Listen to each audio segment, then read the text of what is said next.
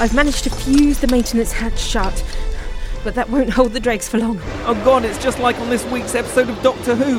Why is this always happening to us? You were the one who wanted to do a TV review podcast, Sigma. You knew the risks from the start. Quick, down here. We can lose them in the server room. Look, go on without me.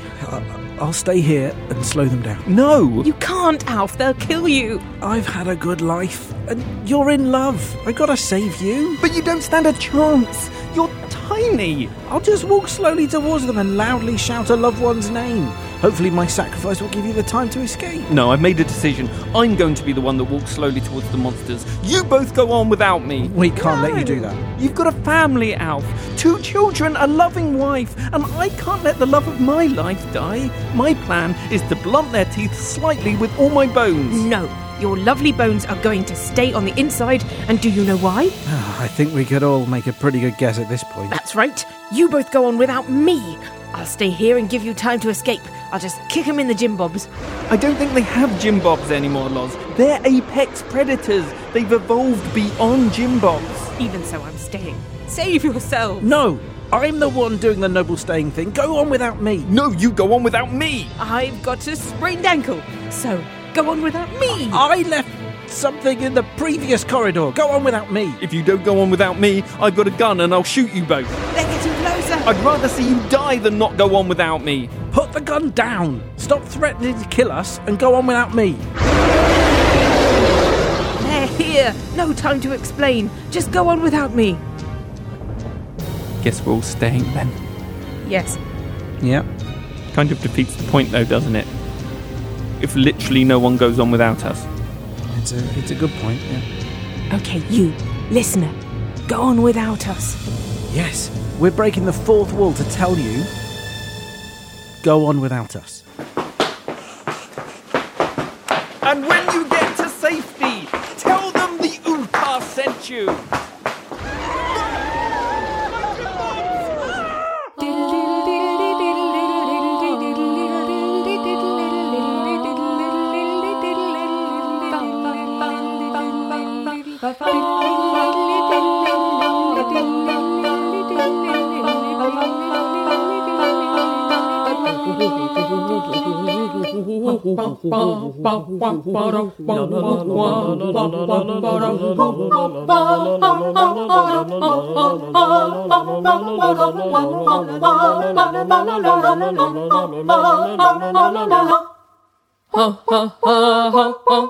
Well, hello everybody.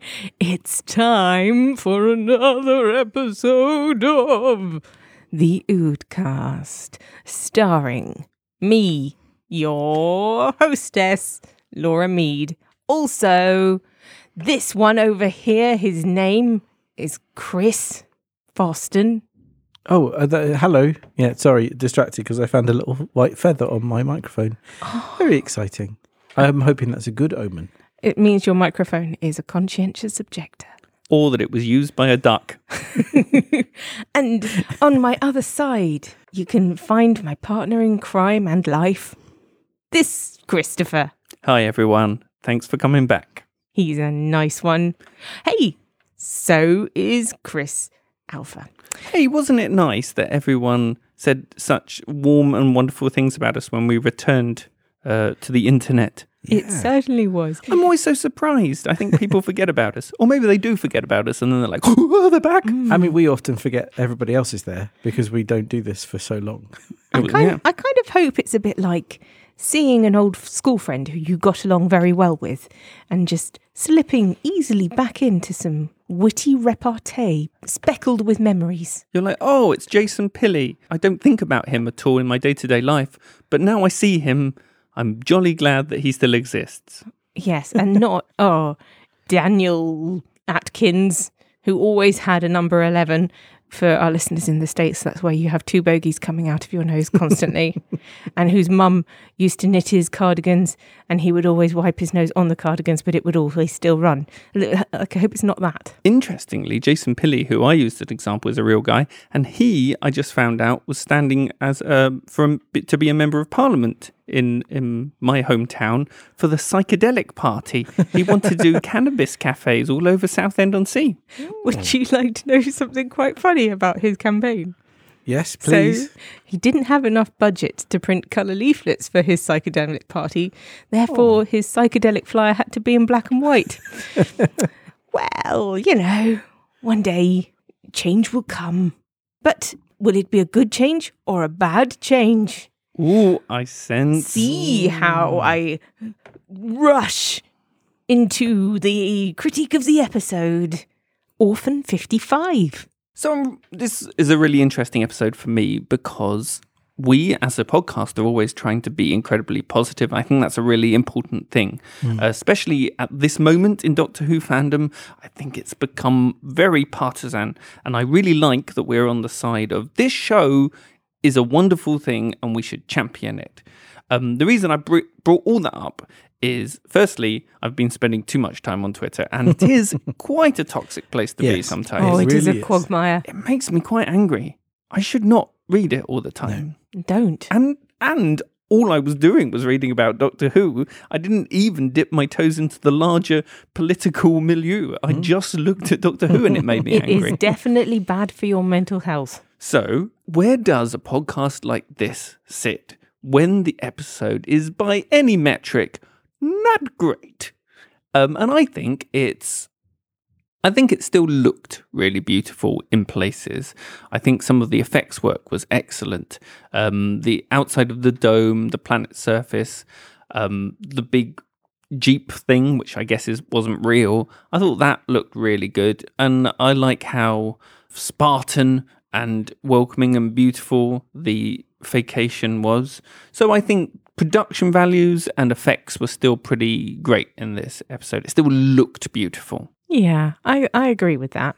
It did have shades of Centre Parks about the spa. I did feel very much like, I would go there to get a hot stone massage and probably be quite happy about it. I'm not sure I would if the first thing I do is to buy a bag of crisps that had some kind of infectious worm in it.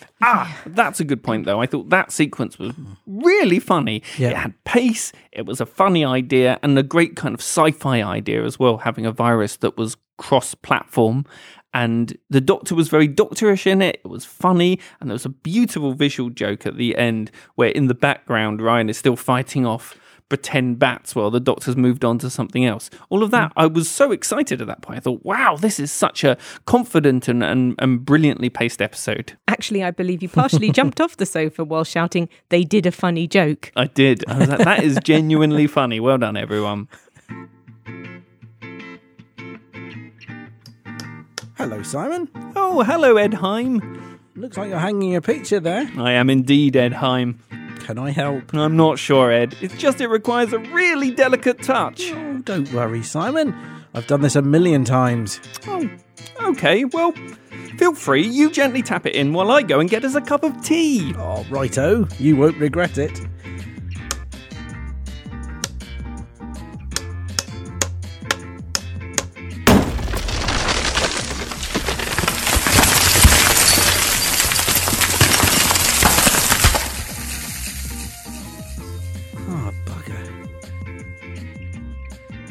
What about you, Alf? So, okay, I'm going to go to one of the things that I think has caused a lot of anger. Because actually, my first reaction when I saw it was, I could lay into that. Okay, go on. But then I went back to it. So I'm going to talk about the final scene, that speech. Yeah. Because my first reaction was clearly, this is too preachy. We've already got the message. We don't need this banging into our heads. We are not the slow child at the back of the classroom. We don't need it repeated. This has been quite obvious the whole way through. And that's the reaction I've seen from a lot of people. And I can see why, except when I went back to it and I gave it some more thought, I don't think she's entirely talking to them. And I don't think she's entirely talking to about Earth. I think she's talking to herself and she's talking about Gallifrey. Ooh. Oh, that's interesting. Which is what, when I went back and I looked at it, actually, this is quite nice. And the reason I think it jars with everybody is because up until then, nothing has been subtle. particularly. And then there is this really subtle piece of writing which she does very well in that outwardly she looks like she's doing it to them.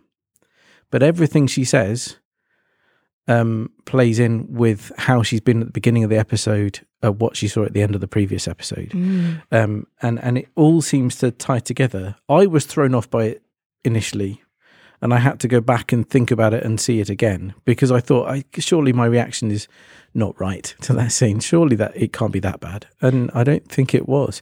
Now you've made me really want to go back and watch it again with that take on it, just so I can see it. I mean, I like that idea, but I in my day job do a lot of climate change based campaigning. I can tell you that even though the people who listen to this podcast are probably more at the woke end of the spectrum than not, there is a huge problem with humanity being in a general state of denial fueled by greed and terror. Oh, of course there is. And, you know, as a species, we are the slowest ones at the back of the room who need literally having our face pushed into the hot coals going, you are going to die, you are going to die. That's a different point, though. It is a different point, but like, I suppose I saw this episode just after I'd spent a day in a workshop with people who are campaigners from around the globe talking about just how dire the situation actually is on the ground, and how so many of the people who we work for and with are dying. And yet there's so little political will or mass consensus that something has to be done now. And so, you know, when I saw it, I thought, a bit heavy for a kids show. But then I thought, actually, it's the kids who are going to be bearing the brunt of all of this. Let's lay it on thick. Let's go hard. Extinction Rebellion liked it. They retweeted loads of GIFs of it. Fantastic. Good. I've got to say, when I heard it, I was like, I agree with all this stuff, and I've known it for a long time, and I too campaign on it in my day job. But this is so heavy-handed that it might convert me to the other side. But you immediately went outside and just like burnt a whole slag heap. But now that Alpha has said that is so clever. It's been on her mind the whole way through, and that's just, she's talking to herself. That is brilliant. Thank you very much. Good night. See you later. Look, I know what you're thinking, but it's one possible future. It's one timeline. You want me to tell you that Earth's going to be okay? Because I can't. In your time, humanity's busy arguing over the washing up while the house burns down. Unless people face facts and change, catastrophe is coming. But it's not decided. You know that. The future is not fixed. It depends on billions of decisions and actions, and people stepping up. Humans. I think you forget how powerful you are. Lives change worlds. People can save planets or wreck them. That's the choice. Be the best of humanity. Or...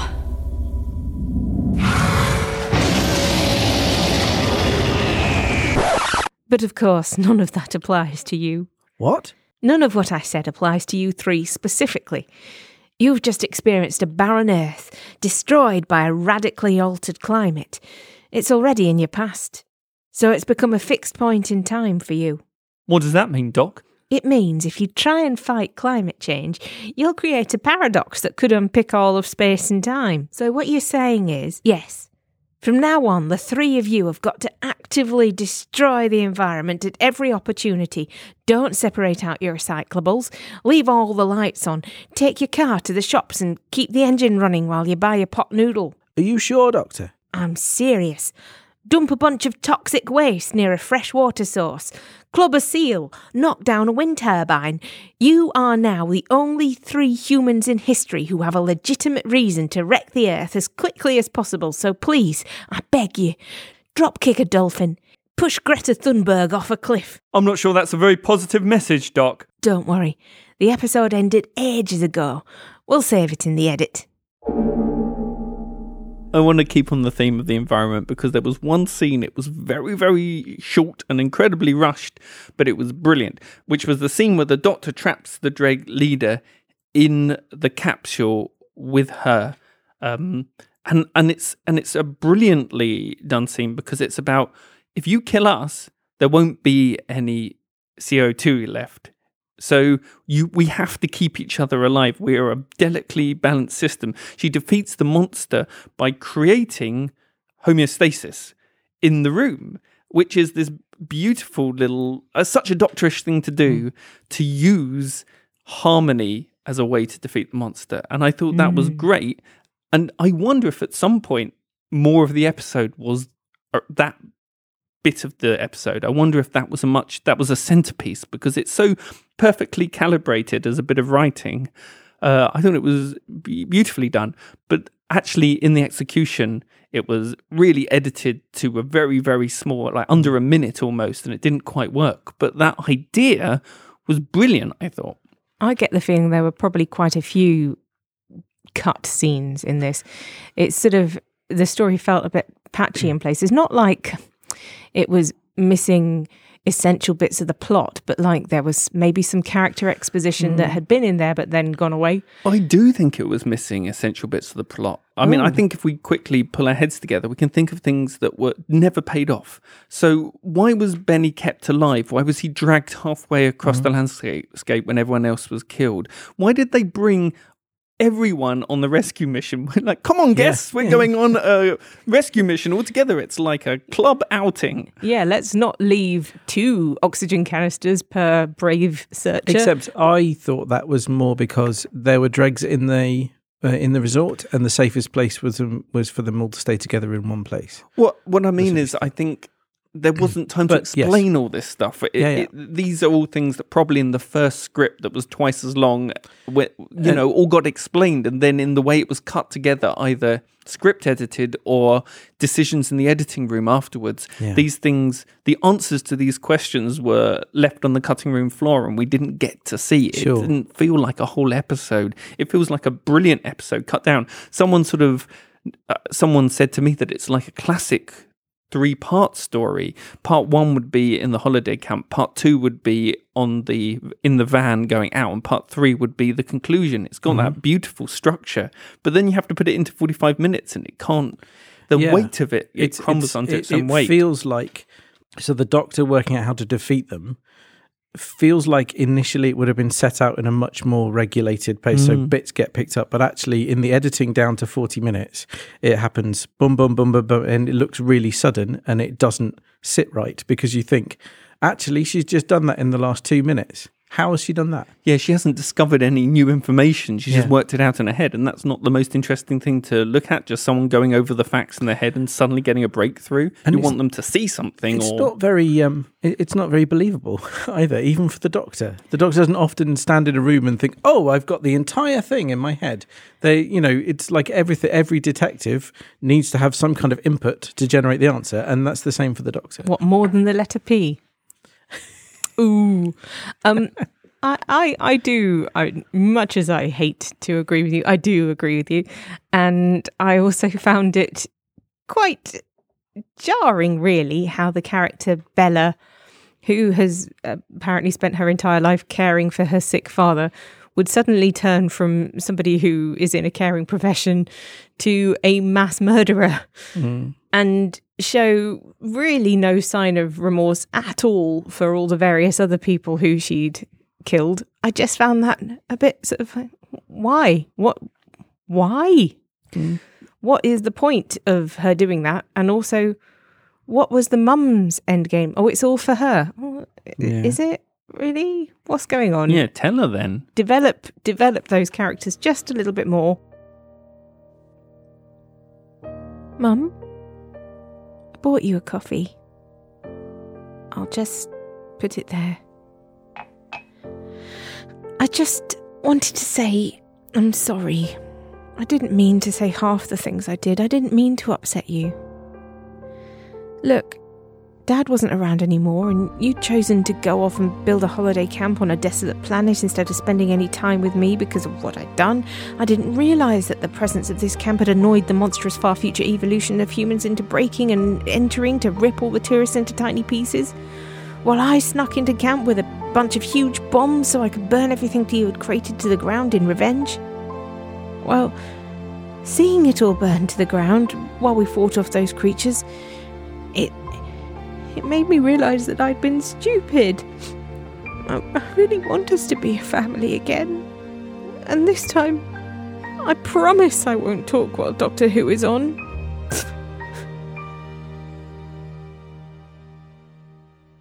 What was the name of Benny's mate? Vilma, played by Julia Foster. Because everyone, this week, what I've done is I've written out a cast list so that I can talk about actual names. I Go know, and test so me. clever. Okay, all right.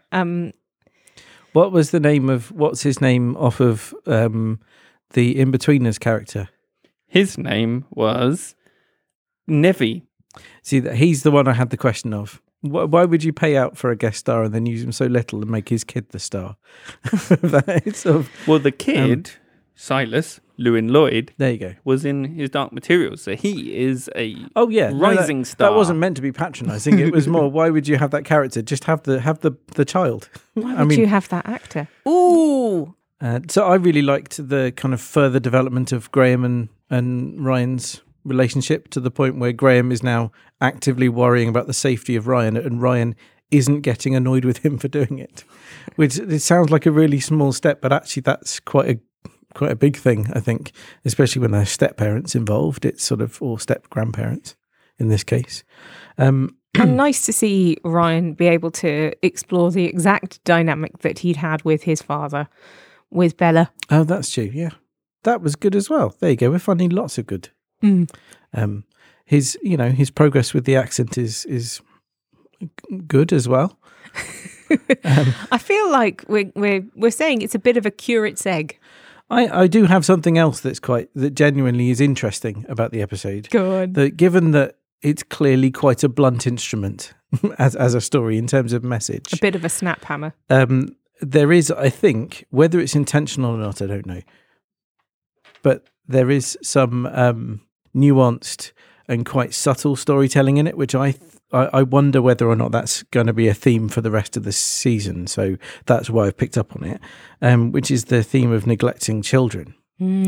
Because in this, there's sort of several layers. There is whatever the engineer's name was again. He neglects his son in that he relies on him to do the work. Yeah. There is obviously the mother neglecting her daughter and going off to build up a big business, to the point where the daughter really resents her and tries to blow everything and her up. And there's also the top level, the really blunt one, of us neglecting our own children by neglecting the planet. And then you have the timeless child, right? That's where I was going. Yeah. I'm wondering whether it's coming back to the timeless child, and whether this is all... I mean, part of me thinks, well, the Master's going to be the timeless child. Or the Doctor. But, yeah. Except... Or the Rani. What a twist. It'll be Romana. Let's do them all just now. So it's like a sort of a tiramisu of bad parenting. It is all the the meddling layers. monk. A Viennetta. A Viennetta of bad parenting. Oh, I would love the meddling monk to return. This is a story you should see, Laura. There you go. You should watch The Time Meddler. It's a William Hartnell story, and it is excellent. It's about a Time Lord that disguises himself as a monk in order to disrupt the Viking invasion of 1066. So Harold Godwinson would beat William the Conqueror at Hastings. Whoa. I think that's one of the best It's one of my Hartnell stories. favourite stories. Yeah, it's fantastic. Hi there. Sometimes on the Udcast, we don't talk to each other about what the sketches we're going to write are, and sometimes two of us do things on about the same idea. So here we present two sketches that are sort of the same. Enjoy them both. Bye! Right, item 1, strategic priorities for the next Night Orb cycle. I'll assume you've all read the paper, so does anyone have any thoughts? There's nothing in here about laser weapon inoculations for young dregs. Or the compulsory teeth sharpening appointments we discussed several times in the last solar orbit. both good points. Yeah, apologies. I was on holiday when I put this together, and the higher oxygen levels must have affected me more than I realised. I'll circulate a new version after the meeting. I did have something I feel we should add, actually. Roads. Roads? Yeah, I think we ought to have a rota to make sure they are maintained properly. But we don't use them. I know, Janet, but... We just sort of, stagger everywhere angrily. Yeah. Constantly screeching into the ether like no other species really do. It hardly seems like a pressing need for the resources we have available. This is an apocalyptic wasteland, Brian. Public highways on apocalyptic wastelands don't look after themselves, Clive. What happens if an old school human thing decides to drive one of those antique wheeled boxes across the surface of the planet? That's their lookout. And if they break down? You've read the manual. We're required to circle the vehicle and screech at them for a bit until they run off. Oh, and that's another thing that should go down on the list of priorities. Adequate screeching facilities. I was listening to some of the younger ones do their drills yesterday, and it was very disappointing. I think we're getting distracted from my point. Some of their screeches were rather reedy and pathetic in the event of them encountering us.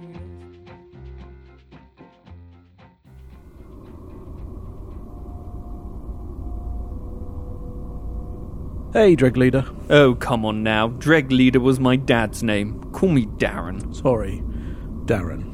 It's true what they say. We spend our whole lives resenting our parents, and yet we're doomed to become them. After we rip them limb from limb and assume their mantle as leader. Could I ask you a question? My office door's always open, Colin. You know that. If we still had doors, or offices, or anything except rocks. Well, that's just it. We're apex predators. But here's the thing. Of what? Excuse me? Of what? What are we the ultimate predator of? There isn't anything else here. That's a good point. I've never thought about that. How do we even survive? What have we hunted over countless generations? Maybe we're vegetarians. With these teeth? And anyway, all the plants have died too. How about microscopic bacteria? Well, that seems very unlikely.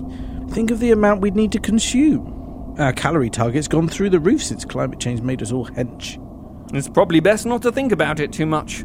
The humans are here now. Let's attack them. Yeah, that sounds great. I'm starving. Me too. That at least makes sense. Let's get them. Roar! Well said. Roar!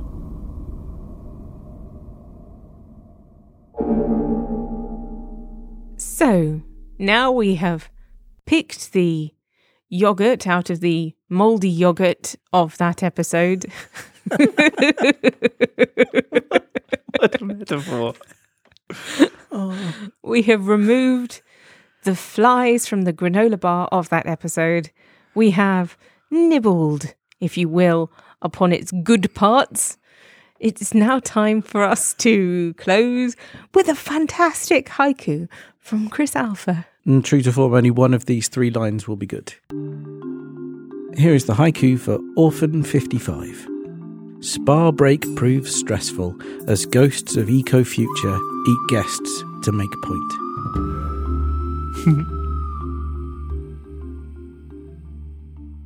Okay, so in a shamelessly nicked from NPR's Pop Culture Happy Hour, and it turns out the Verity podcast, thank you, people who are trailblazing there, we have our new weekly installment. What's making you feel good? Can we tell you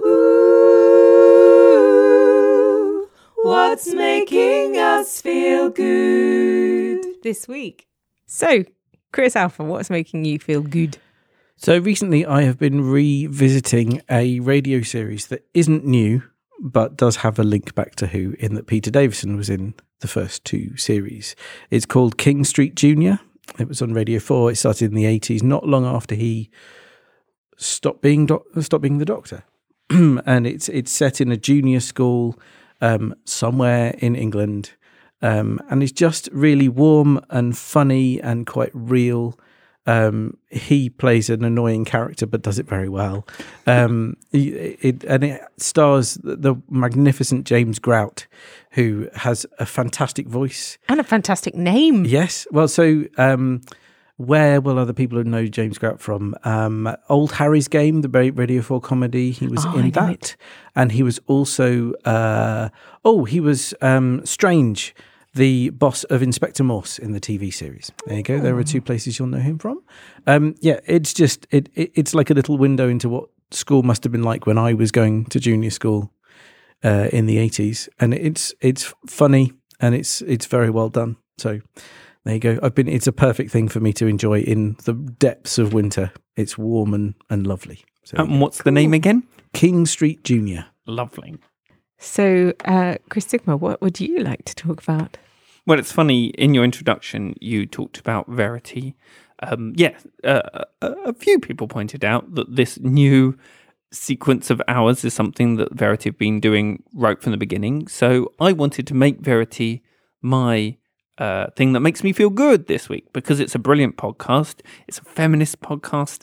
They have this rotating cast of brilliant women who talk about Doctor Who, and it's just so inventive and funny and again, warm and lovely. It's a really great podcast. I applaud that. Yes, thirded.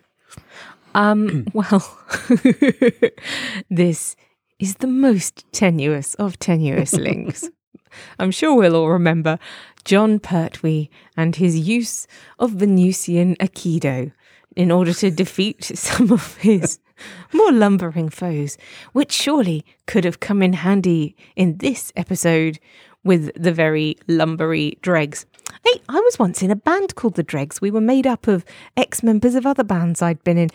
But that aside, my thing that's making me feel good this week is the new sport that I've taken up called Krav Maga, which basically shows you how to hit people in very effective places that will make them fall over, which I feel is something that John Pertwee's doctor would have probably been quite into. He would have been a fan. You reckon? Yes. Mostly, it's whacking them right in their nards. So, that's what's making me feel good this week. It really does just bash right past the boundaries of social convention and also people's trousers. Can we tell you what's making us feel good this week?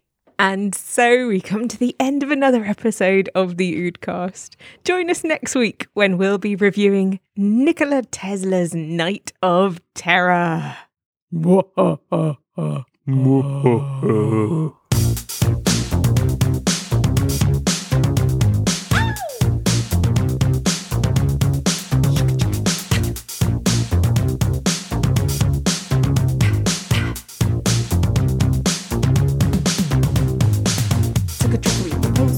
With a ring at your disposal, people have a reputation, put an end to your vacation. When they broke into the posh bar, made a big mess of the juice bar. Then you shuffled past the steam room, you were too slow, it was your doom. Benny, are you okay? So Benny, are you okay? Are you okay, Benny? Benny, are you okay? So Benny, are you okay? Are you okay, Benny? Benny, are you okay? Benny, are you okay? Are you okay, Benny? Benny, are you okay? So Benny, are you okay? Are you okay, Benny? Benny, are you okay? Would you tell us that you're okay? Heard your voice by the tank door. Did they hurt you? Should we shoot you, Benny? When you went to get a sun hat, what a bad move. Should've left that. When you shuffled past the steam room, you were too slow. It was your doom. Benny, are you okay? Benny, are you okay? Are you okay, Benny? Benny, are you okay? Benny, are you okay? Are you okay, Benny? Benny, are you okay? Benny, are you okay? Are you okay, Benny? You've been hit by, you've been struck by a big hominid.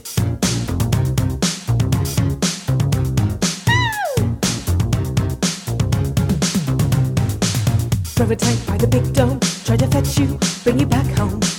Warning lights upon the dashboard, an approaching angry tree horde. Benny, are you okay? Benny, are you okay? Are you okay, Benny? Benny, are you okay? So Benny, are you okay? Are you okay, Benny? Benny, are you okay? Benny, are you okay? Are you okay, Benny? Benny, are you okay? So Benny, are you okay? Are you okay, Benny? Benny, are you okay? Would you tell us that you're okay? Heard your voice by the tank door. Did they hurt you? Should we shoot you, Benny? When you went to get a sun hat, what a bad move. Should've left that. When you shuffled past the steam room, too slow. It was your turn. Benny, are you okay? So Benny, are you okay? Are you okay, Benny? You've been struck by a big hominid.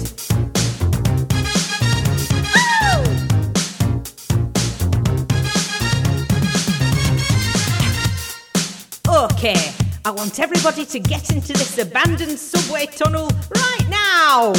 Quickly.